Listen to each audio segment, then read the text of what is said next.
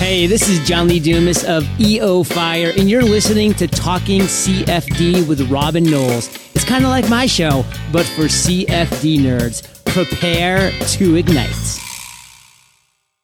Hey, Simon. How's tricks? Very good. How are you? Yeah, absolutely. Very good. If that's a good description. Sounded a bit clumsy. I've got a beer. I haven't got very far down it, so I can't blame that. And I'm ready to go. Are we going to grapple with a meaty topic like grid independence? No. No, we're going to do another meaty topic, aren't we? Oh, okay. Our favourite. It's not meshing. A document, is it? From our aeronautic friends across the pond. It's the NASA Vision 2030. Yes, I think it's fair. If I was a betting man, and sometimes I can be, I think you probably read more of it than I have. But we'll find out, shall we? I have gone back to the beginning in the Kindle, so I can't tell you what percentage I got through it. It wasn't to the end. I'll give you that. Was it a PDF on Kindle? How was that for you?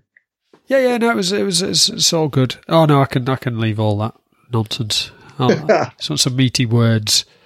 So how are we going to do this then? Are we going to take some points and see what sticks, or because we are?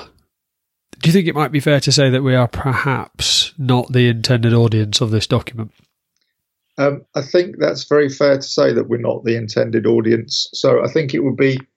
Is that because we're Brits? Sorry? Is that because we're Brits?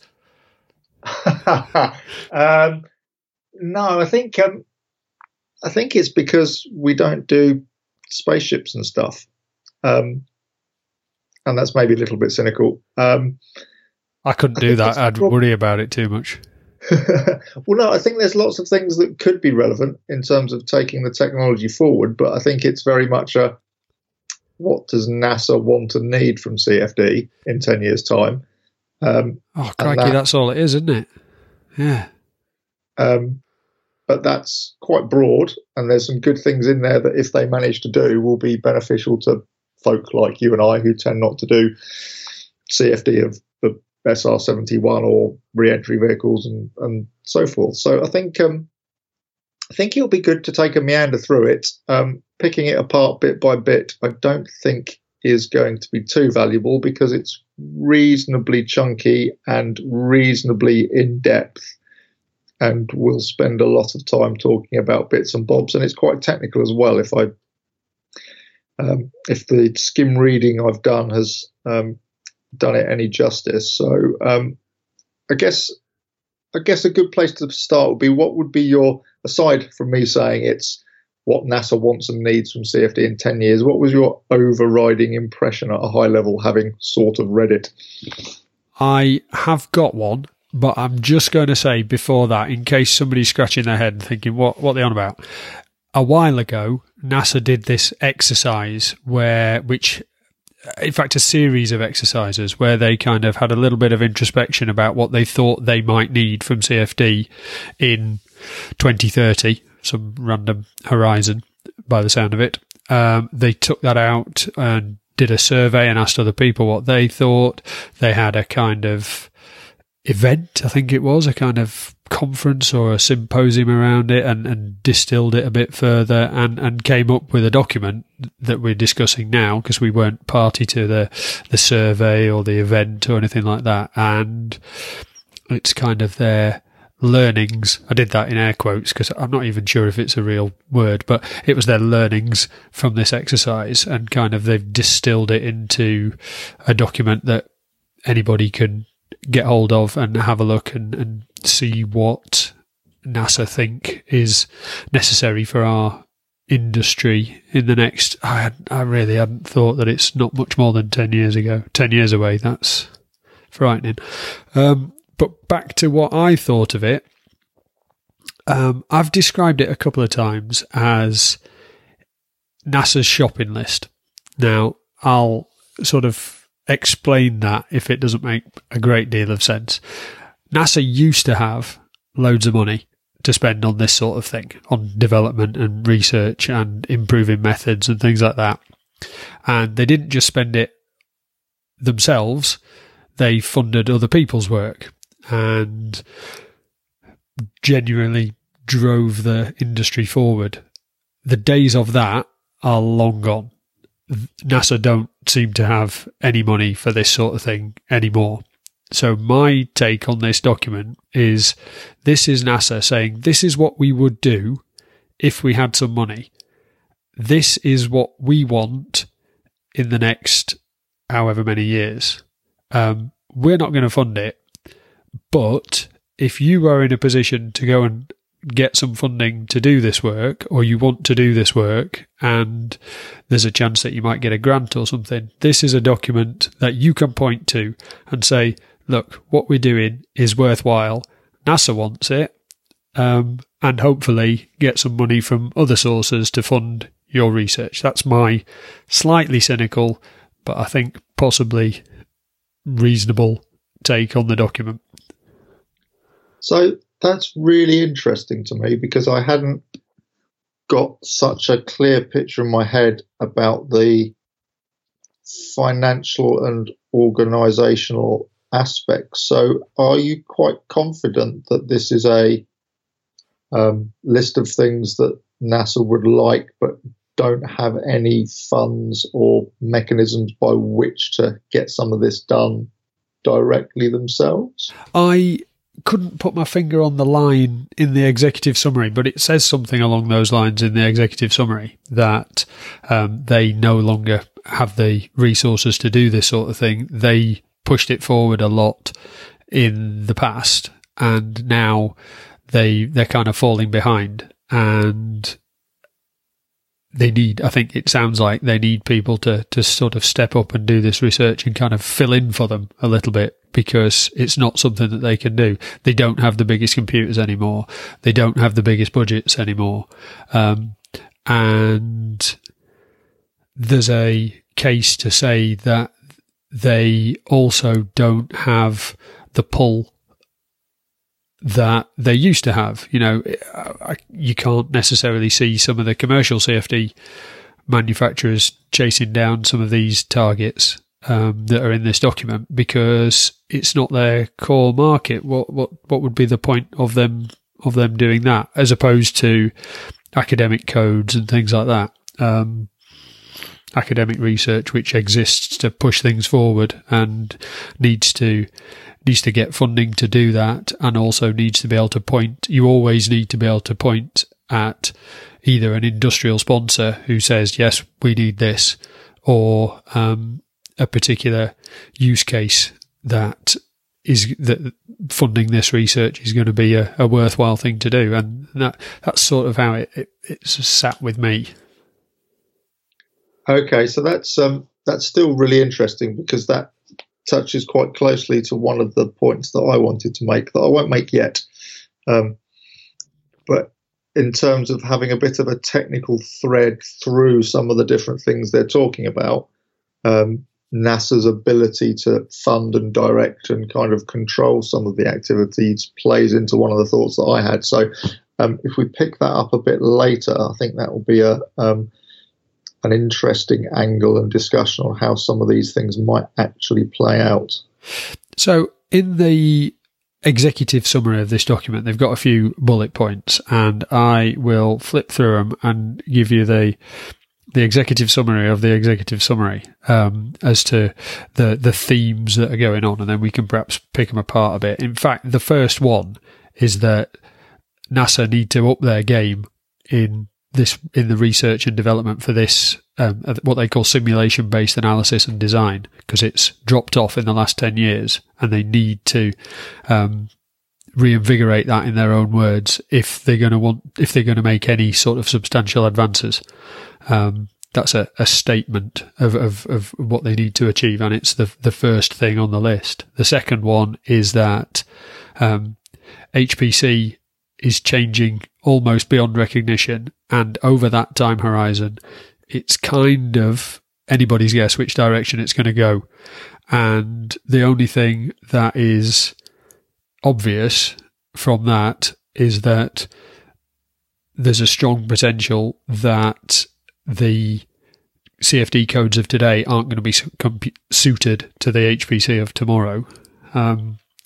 Point 3 was that prediction of separated flows, and particularly turbulent and with turbulent flows with significant regions of separation, are just not up to snuff. It's the prediction of those is not good enough for what they want to do with it. Point 4 was the enormous bottleneck that is mesh generation. That they haven't they sort of suggesting that the government, I guess them as part of that, haven't put enough money into investment in those areas. 5 was that, coupled with the advances in HPC, so just pure muscle to speed up the calculations, somebody needs to put some effort into real revolutionary algorithm development. The potential for speed up from an algorithm change is vast, and it's sort of stagnated for quite a while. So they see that as an area that can really deliver some results. Point 6 was, as the size of these simulations, and particularly as the size of the machines, explode, it's going to get harder and harder to manage the amount of data that is being generated. And to some extent, that includes visualization as well, as just managing these colossal CFD data sets. Point 7, I'm not sure how many there are of these, but here we go. Point 7, that they need to be, development of CFD codes needs to be evolved so that more multidisciplinary simulations can be done. The codes don't really link together properly at the moment. They don't have a common language or a common interface that they can go through so that you can easily do multidisciplinary optimization or that sort of thing. So there needs to be development in there, as well as robustness and automation. That was it. That is number 7, was it? So they've got this vision, but I think those are the key sort of headline areas of interest or flavours that they are interested in pursuing. What stands out?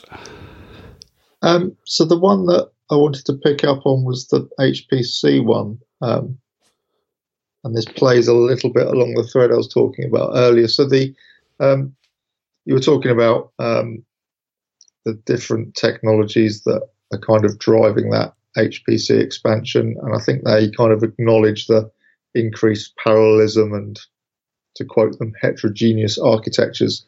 Do they just mean that it's not just chips anymore, that there's GPUs in there, and it's not just GPUs and it's not just CPUs, it's an unspecified mix of the lot? I guess that's what the landscape is, but I'm a little bit surprised that they haven't explicitly called out GPUs, in the sense that I'm struggling to see what's the other leading HPC architecture that's going to start to address some of these challenges. So if you kind of, they're not hedging their quantum bets, are they?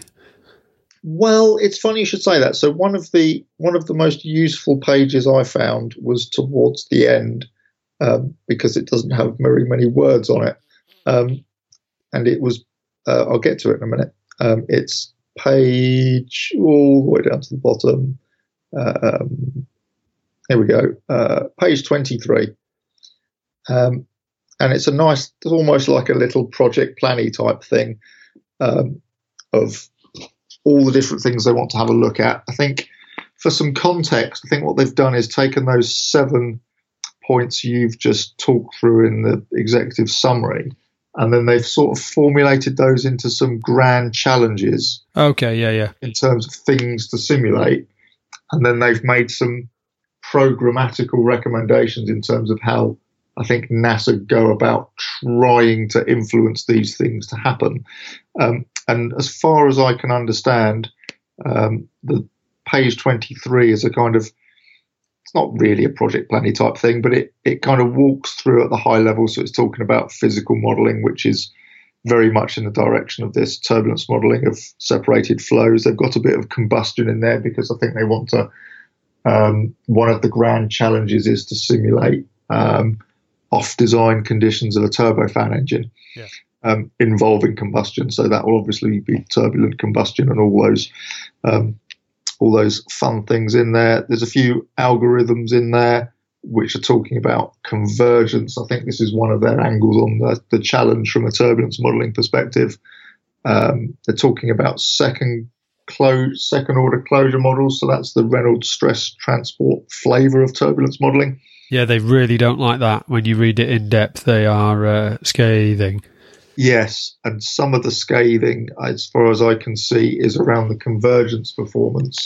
So I think that's interested to know what you think on this. That was how I picked up some of their kind of algorithm development was around not necessarily the pure physics of the turbulence modeling, but the performance of the models on,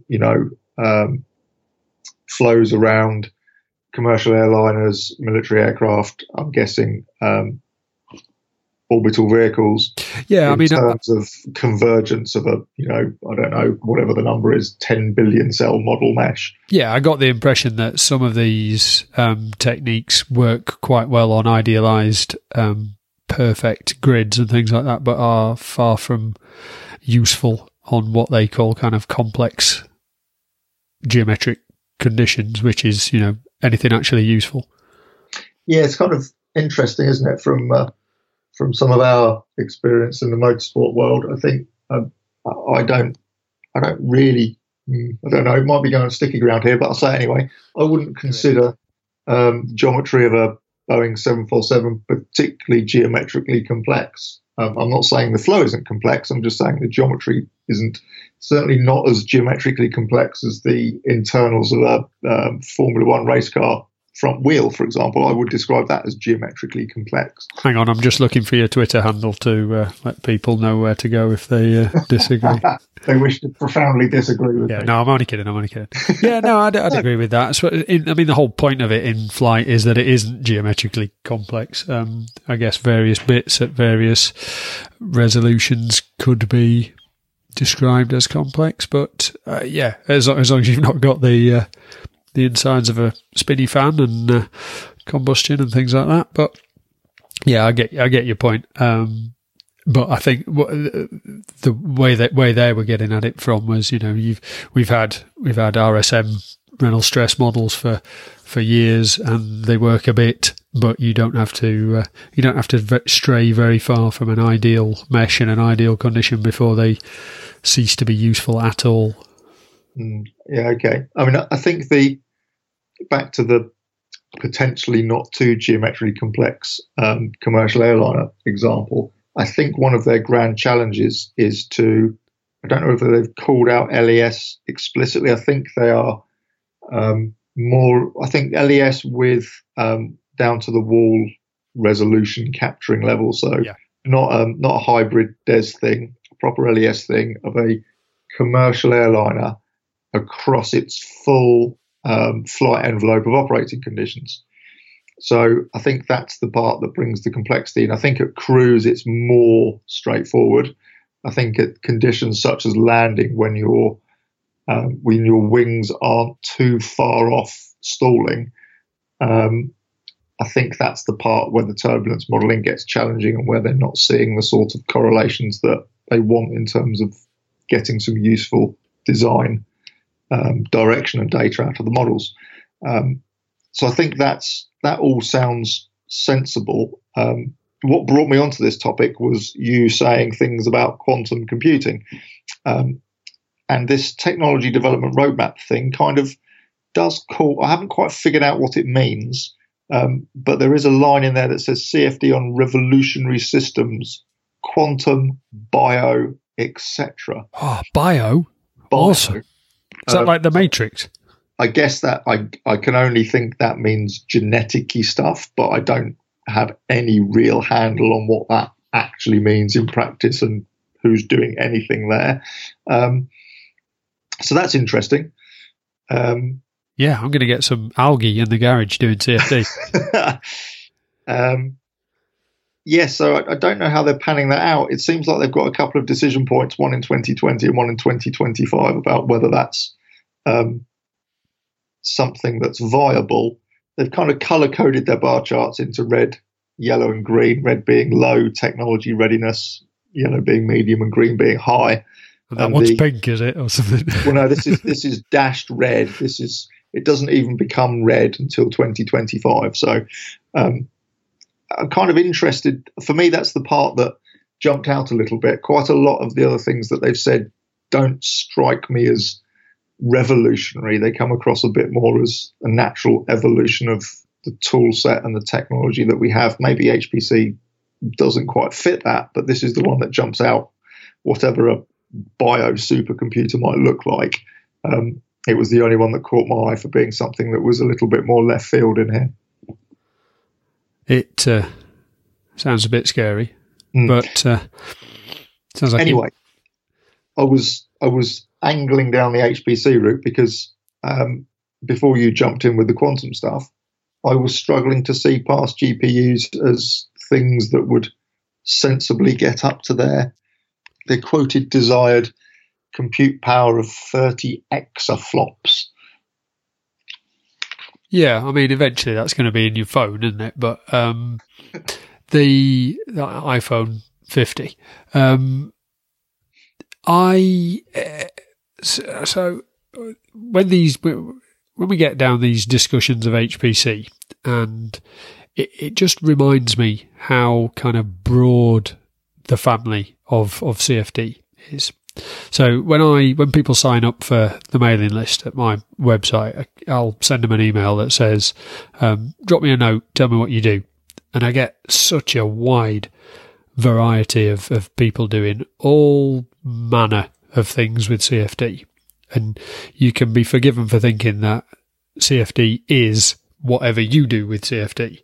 And it isn't. It's enormous. And this is sort of, you can get the blinkers on. And this is kind of where I think some of this NASA stuff, NASA vision, departs from reality for most CFD users. You know, if we had a discussion not very long ago about the Envenio survey that was suggesting that most people do CFD on their kind of desktop or on a few cores or something like that, and that most CFD users aren't using HPC. They're certainly not using any exaflops, or if they are using HPC, they're using it in, there's a particular description they use in this document, and I can't remember the terminology, but you might be using HPC, but you're using a lot of small chunks to do a lot of jobs, as opposed to using all of it to run mega jobs. So you're using it as kind of throughput computer. I can't remember they had a particular name for it. I don't know if you remember it.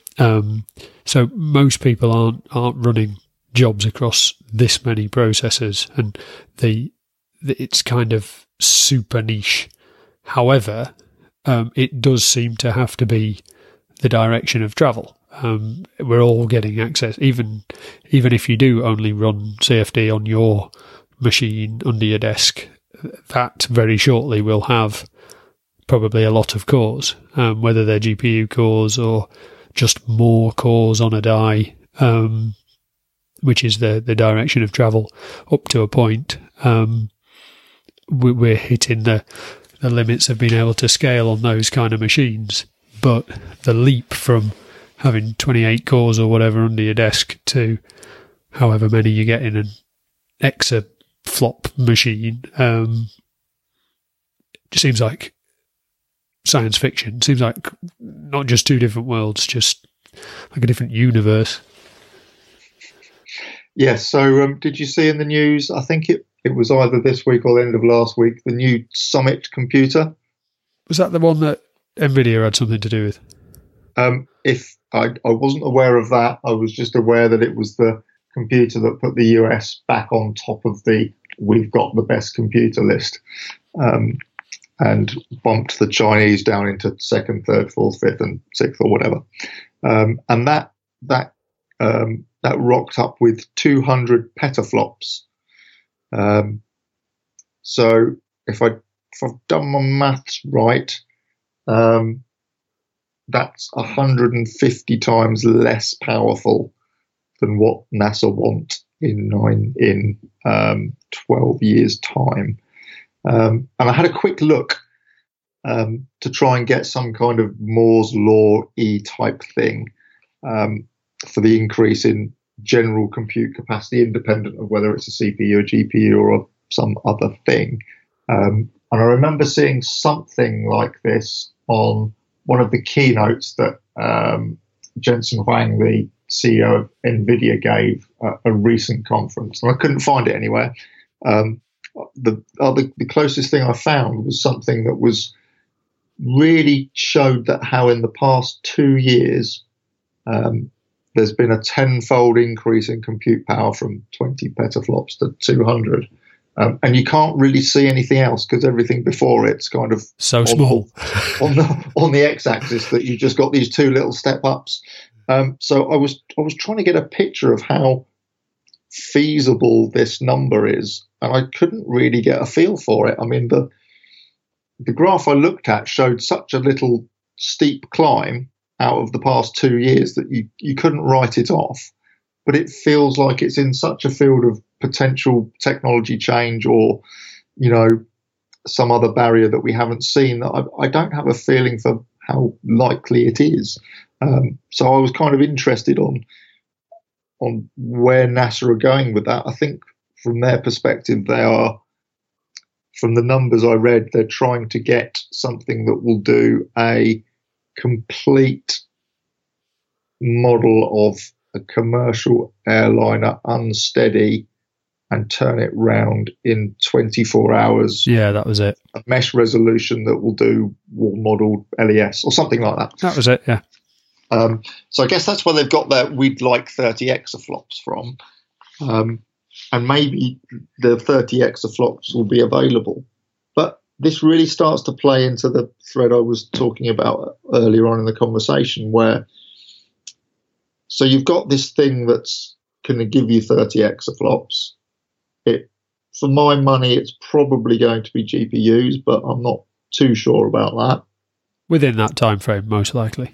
So you're not too sure on the architecture, but you then coupled that with some new developments in turbulence modeling.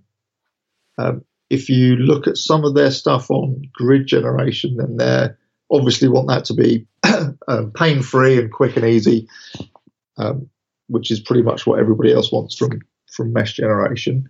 But some of the pieces of work they've got going are with our friends over at Pointwise for high-order meshing.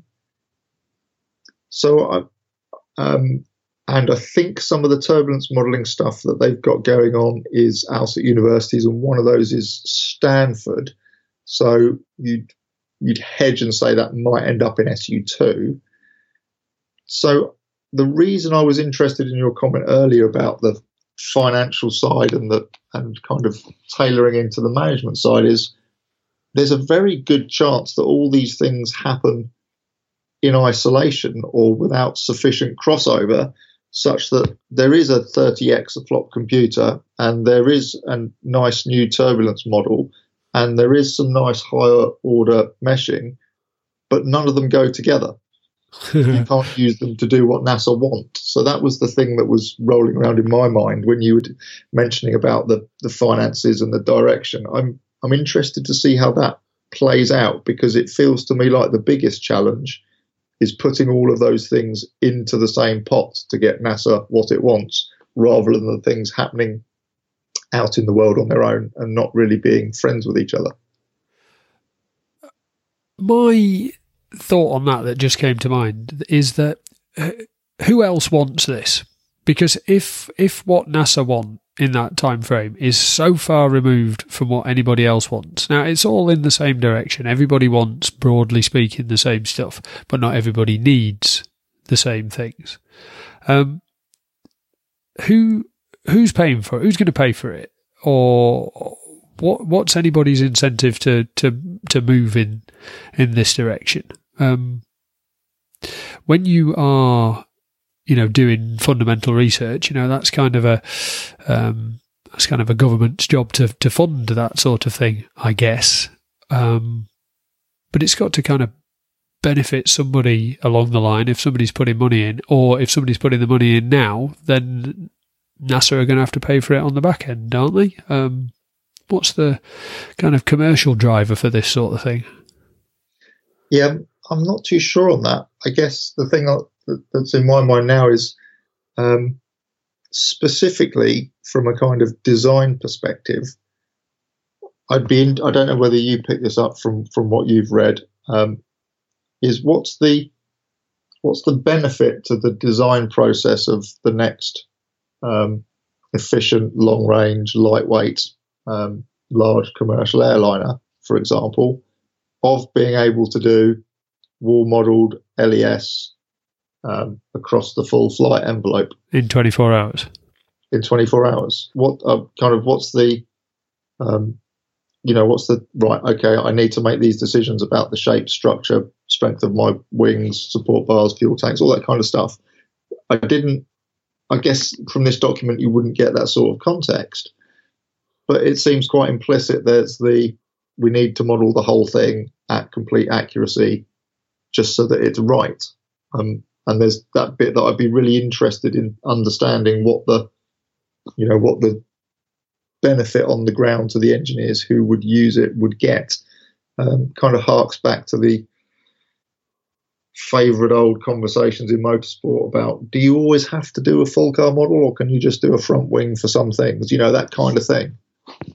Yeah, I get you there. In terms of, there's, if it's going to take you, how many of these simulations are you going to run if it's going to take you 15 years to design the next aeroplane? Yeah, absolutely. And I guess there's necessarily no need in this document for that sort of thinking to be explained. But I'd just love to see how this very big, fancy, full LES model fits in with wind tunnel for what a conventional design process is for airliners, or what the design process is that they envisage in 2030.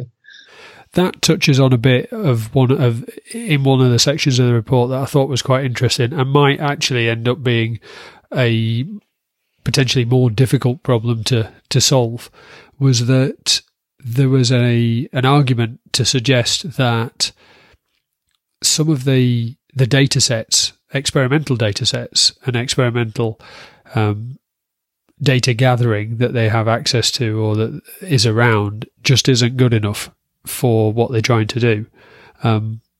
And having spent time in wind tunnels doing that sort of thing, if you think CFD's been doing broadly the same sort of thing for a long time, then wind tunnels, you can times that by 10. They can gather more data, and but is it the sort of data that's required, or is it at the necessary resolutions and things like that? We've all seen those situations where you end up correlating a CFD model to a wind tunnel model and then find that it doesn't fit with anything else. You could possibly see this somewhere in the not too distant future. Your entire exaflop compute power being done on a CFD model of a probably what would be by that point almost 100-year-old wind tunnel with an aeroplane model in it. Yeah, so that's interesting. So is it implicit in the document then that the belief is this level of CFD capability will enable the further development of airliners for efficiency beyond what wind tunnels can and will do, and that's why the bar's really quite high. I don't know, but I mean, one of the things that they're talking about is that they don't have enough data to improve, for example, transition models and separation models and things like that. And they've already said in one breath that there are techniques that are adequate for fairly simple geometry. Well, if those techniques, you can't be just gathering experimental data on that simple geometry to hone your turbulence models and your transition models, etc. If then when you step it up to something more geometrically representative, it all falls down again. Okay. Or at least I would say not. Quite. Okay. So the thing that's then floating around my mind against what's in this document and what was in an associated document that I found while searching for this, which I think was a 2017 update on progress. So this original document was 2014, wasn't it? Something like that, yeah. Have you found one where they've said they've nailed it? No, which is the thing. So they had, it was a presentation, and they were talking about some of the things that they'd done against these programmatical recommendations. So the geometry and grid generation was where I was talking about the piece that they're doing together with the Pointwise guys on higher order meshing, and people who were looking at turbulence modeling. And there was a list of universities in there. Stanford was one of them. And then some of the algorithms, there was MIT in there. So there was all, the serious high-level universities that you'd hope and expect that they would be talking to were all involved in projects that I'm not sure how they were being managed, funded, and all those kind of things. But it came across as a progress update. But the thing that confused me a little bit was that the roadmap on page 23 of the original document was pretty much identical to the one in this review. So I was hoping to see some things in there that suggested where things had got to. So I kind of took from that maybe things haven't gone along the roadmap necessarily very much since 2014, but they have been making some inroads in these different areas. When you mentioned the meshing there, it also reminded me of from what I took from the document, what they really want is adaptive, error reducing, automated meshing, and I don't see a lot of that in the market or in development at the moment. Is that, am I missing it, or is it not ready, so it's not come out? I see that's not the high order stuff. No, that's different. This is closer to what you see with, or what the guys at kind of Ingrid Cloud are talking about, where there's no manual intervention at all. You throw it the intent and the model and what level of accuracy you want, and it figures it out. That sounds like a way off in most cases. Absolutely. I can't think of any other examples other than the Ingrid Cloud, as you mentioned. The bit that then jumps back into my mind is, well, if you assumed you could pick that capability out of the Ingrid Cloud manifestation, how's that going to play with your funky new wall-modelled LES thing? This is the bit that's bouncing around my head that I can't quite get a good handle on, is all of these things have to play together very nicely. So it feels like it's a fairly comprehensive wish list that doesn't necessarily sit well, or depending how each of these individual goals is achieved, they don't necessarily achieve the overarching goal of being able to do all of these things at once. No, I'd be interested to dig a little bit more into what work has been done since the 2014 document, but that's my feeling at the moment. Is I could believe that by 2030 a lot of these things technically will be achievable in isolation, but I'm not necessarily sure that you'll be able to put them all together to do this full envelope commercial airliner 24-hour wall modelled LES thing that they're after. That for me feels like probably the most difficult bit, and all of these things in isolation are extremely technically challenging, but my perception is that putting them all together is probably the most difficult part. Yeah, that you could individually achieve each of those sort of 7 points, but still be 20 years off being able to do them all together. Yeah, absolutely.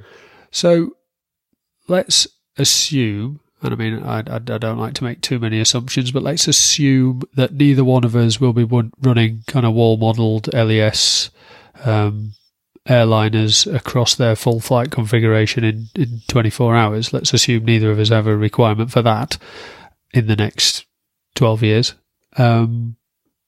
What did you take out of it? You thought, yeah, that bit's the most interesting, or that bit is potentially the most impactful for me? Or have you already ordered your exaflop machine? Yes. I've put my rapidly depreciating Bitcoin into that fund. So the bit that's... You can mine a load more on this exaflop machine. Yes, well, that may very well be a more valuable use for it. So the bits that were interesting for me was the wall model LES, and I'm conscious of what I believe to be an area where turbulence modelling improvements could add value across the breadth of products that kind of encounter turbulent or transitionary flow. So I've been doing a bit of work recently with blood flow modelling, which has got some kind of nowhere near the equivalent weight that NASA have put behind this, but the FDA are doing a kind of similar drive from a modelling perspective in some of the medical areas.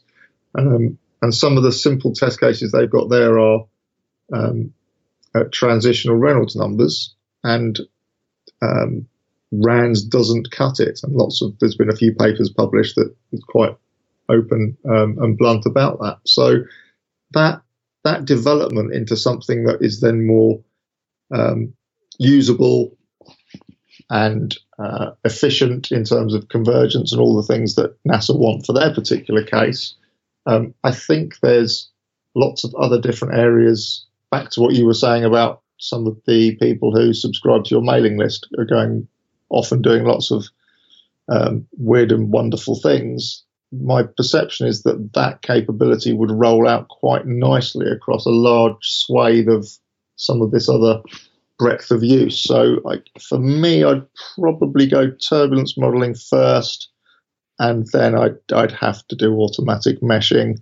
There's a bit of me that likes meshing, but I'm happy to leave that bit behind for, I guess, ease of use and automation and time efficient processing. So those would be my two: turbulence modeling and friendly automatic meshing.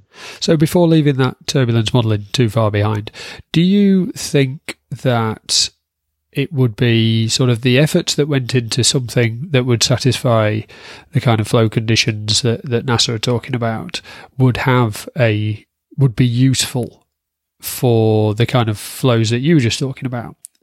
Now, maybe they would, maybe they wouldn't, but do you think that the research that would lead you to a more useful model for the kind of flows you were just talking about, these kind of blood flow models, the research that is going on or that would lead to improved accuracy for that, there's going to be a kind of a fork, if you like, a bifurcation or whatever, there's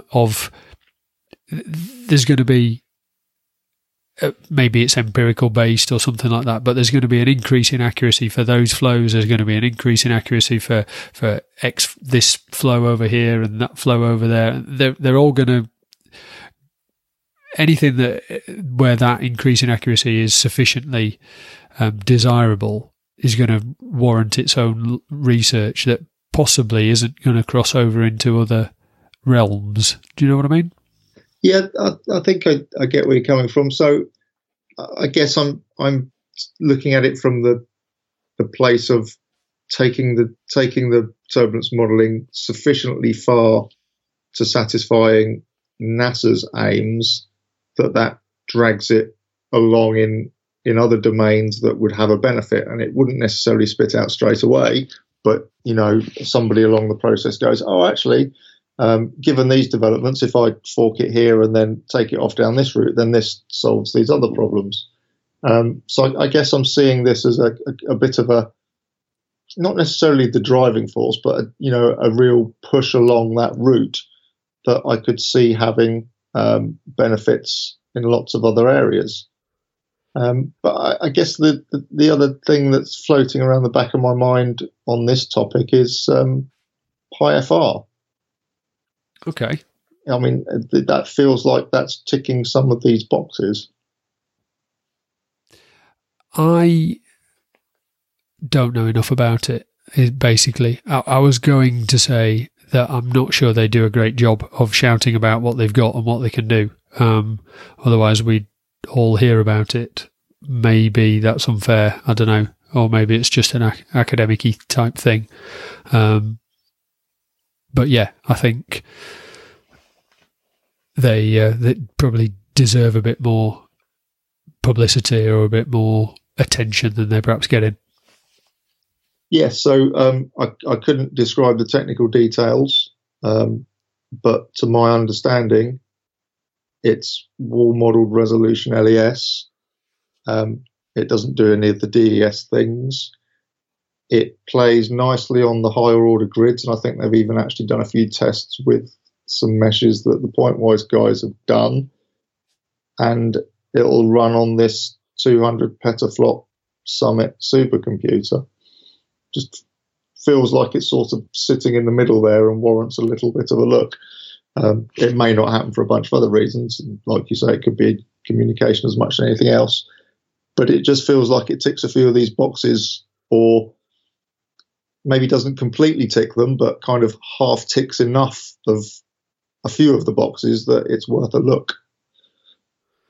Yeah, absolutely. The thing that stood out for me by its omission, or if it wasn't omitted, I didn't see it, was the application of, I was going to say AI, but I think I mean machine learning in the development of turbulence modelling. I understand that to be an interesting area of development where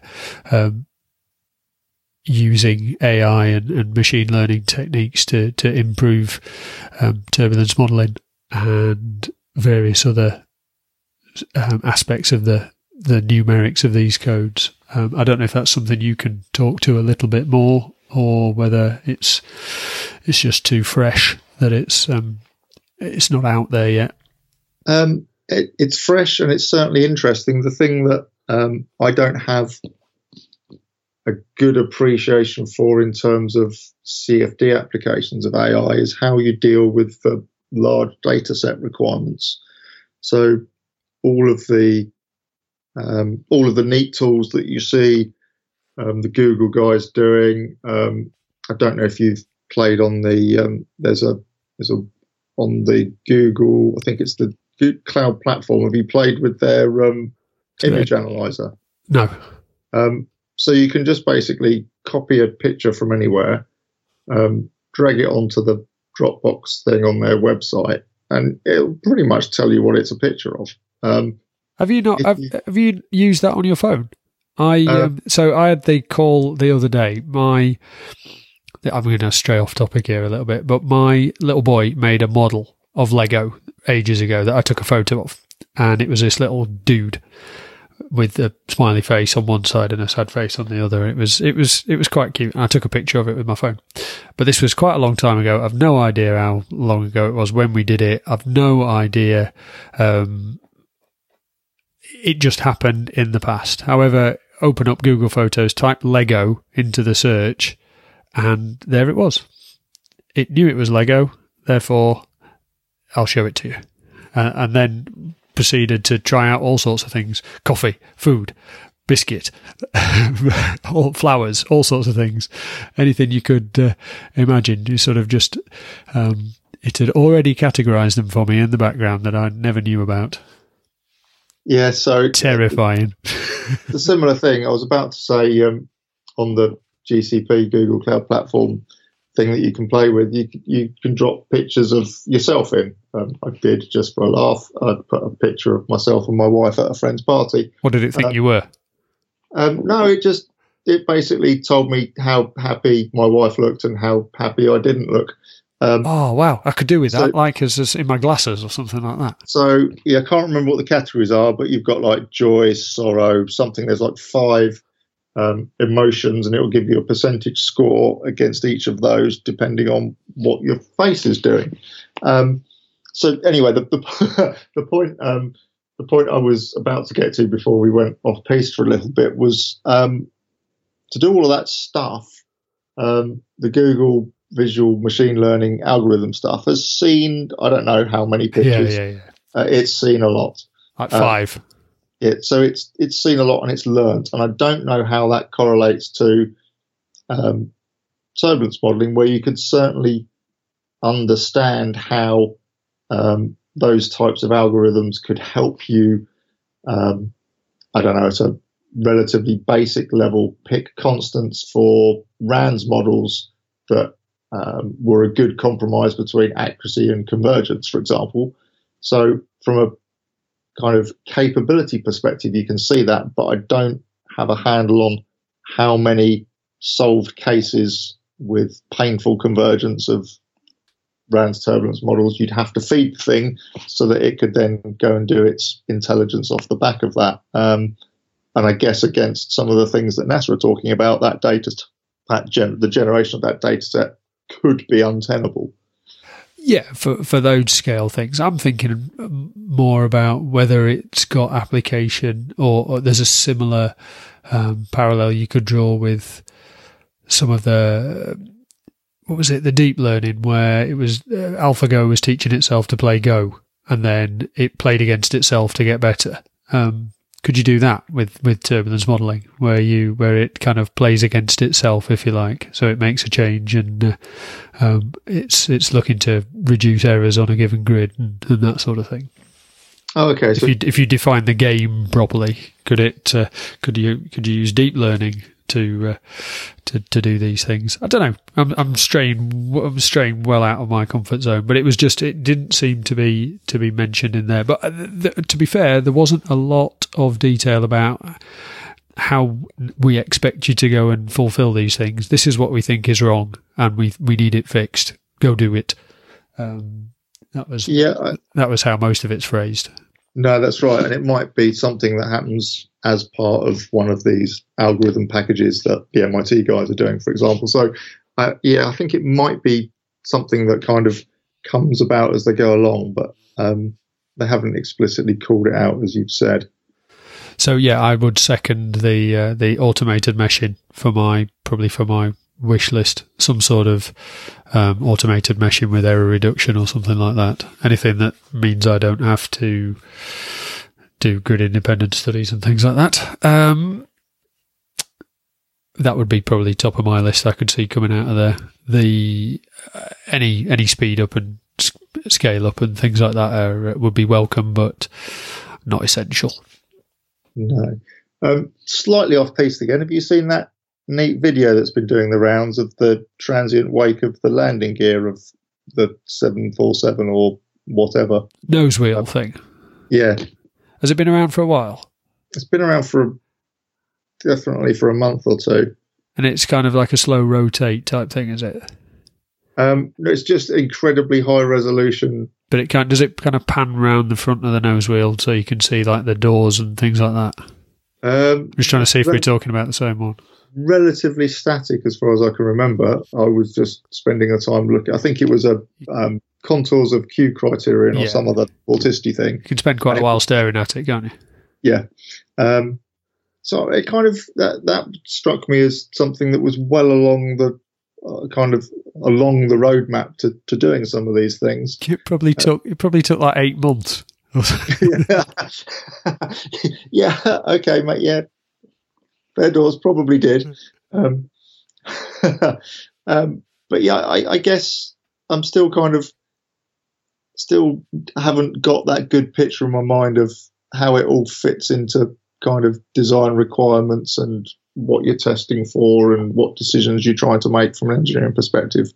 You can see the nice, really visual and kind of, visually powerful animations of the landing gear wake, and then you can look at the document here that's talking about the full flight envelope, full models, 24 hours, 30 exaflops. It's kind of difficult to pick it in terms of why isn't what I'm seeing now good enough versus why you need this thing that may not even come about over the course of the next 12 years.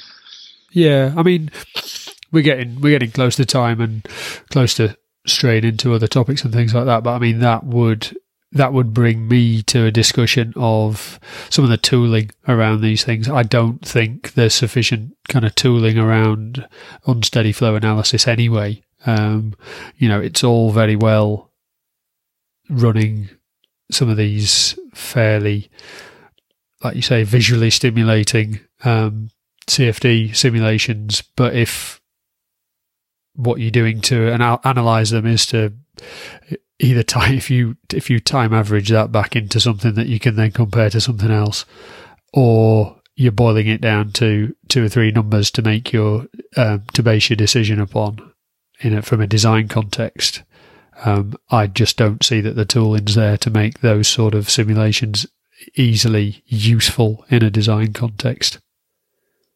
No, you're right. If you kind of boil it back to something simple, and if it is driven by confidence in your separation point for your turbulent flow, then you don't have to spend all of the extra time generating the nice movies and images and all these things. You can just script in you kind of show me the surface oil flow plots and tell me something about the turbulent transition and separation problem that's causing me grief, and that still feels like there's a lot of legwork that I'm looking at on this technology roadmap, if that's really the critical bit that you just need to focus on.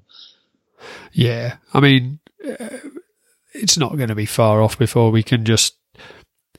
I was going to ask the Amazon assistant, but I might set her off, so it would be like, okay, Google, which of these 2 designs is better? And let that take the strain with its automated meshing and do some magic in the background. No, I did. I'm just going to mention it quickly. I did post that thing on the Facebook page today. Is it I can't remember what it was called. Something AI Monolith.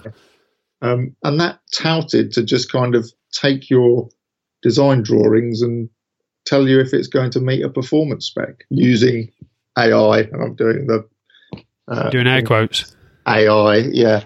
I don't know if it's another one of those things that AI is brilliant. It will solve lots of things for us. But I was just kind of interested in that slant of, here's a design, here's a list of requirements. I'll work out what simulations I need to do, go off and do them, and tell you whether it's going to meet it or not. That all sounded quite out there. Yeah. To the level of asking Alexa if she can figure it out for you. Yeah. I mean, that exists already. Most of my clients do voice-activated CFD. It's on the phone to me. Are we going to leave it there? I think we should leave it there. I think hopefully we've covered this in enough detail to give people a flavour. Hopefully we've covered it in enough detail that you're not going to want to do another one on it. Yes. Well, you said you weren't drinking. You were sitting by the pool relaxing but not drinking while reading it. I think that was the problem. Yeah, that was the problem. You're right. Is the problem. I guess so. For me, this is something that I'll certainly try and keep an eye on. It's not the sort of document that I want to read. Well, to be honest, again, I have to say I failed in reading all of it. It's not the document. It's not reading this document isn't the thing that interests me. It's just kind of keeping an eye on what direction is being taken and what progress is being made. And like I said, I'd absolutely love it if you got Pointwise's high order mesh generator, some bit of some aircraft, and you gave that to PyFR on the Summit 200 petaflop thing. I mean, for me, that's what I'd like to see. That's got interest and relevance for what I think NASA are trying to get at. Shall we do like a Kickstarter or a GoFundMe or something, see if we can make that happen? Well, I might give it a little tweet push. I'm sure NASA don't pay any attention to my tweet. They might do. Well, I don't know what kind of. I don't know. Is there a Vision 2030 hashtag? I'll give it a go. Yeah, do that. I'll give it a go and see where it goes. Hopefully, there's enough people in the community that will see it and have a view, because it just kind of fits so neatly into a bit of a cross section of what we're seeing, and it's one of those things where it sounds like fun, so you should do it anyway. And on that note, that could describe most CFD. So it could. So am I going to let you choose next week's topic? Yeah. Okay. I think it's not going to be. It's not going to be heartily about it. It's not going to be the big UK technology strategy document. You're not going to pick that, right? I'm not going to pick that. No, I'm going to come up with something. I mean, maybe it might not even be CFD. It might be some woolly nonsense that we. Well, I was wondering, just to throw it out there, if you wanted to do a little bit, go a bit more down the business development route rather than the techie stuff, we could do a bit of that. Let's do something like that. I shall put my thinking cap on, flat cap, and make it happen. Great stuff. Look awesome. forward to it. Thanks, Simon. Take care of it. Cheers, buddy.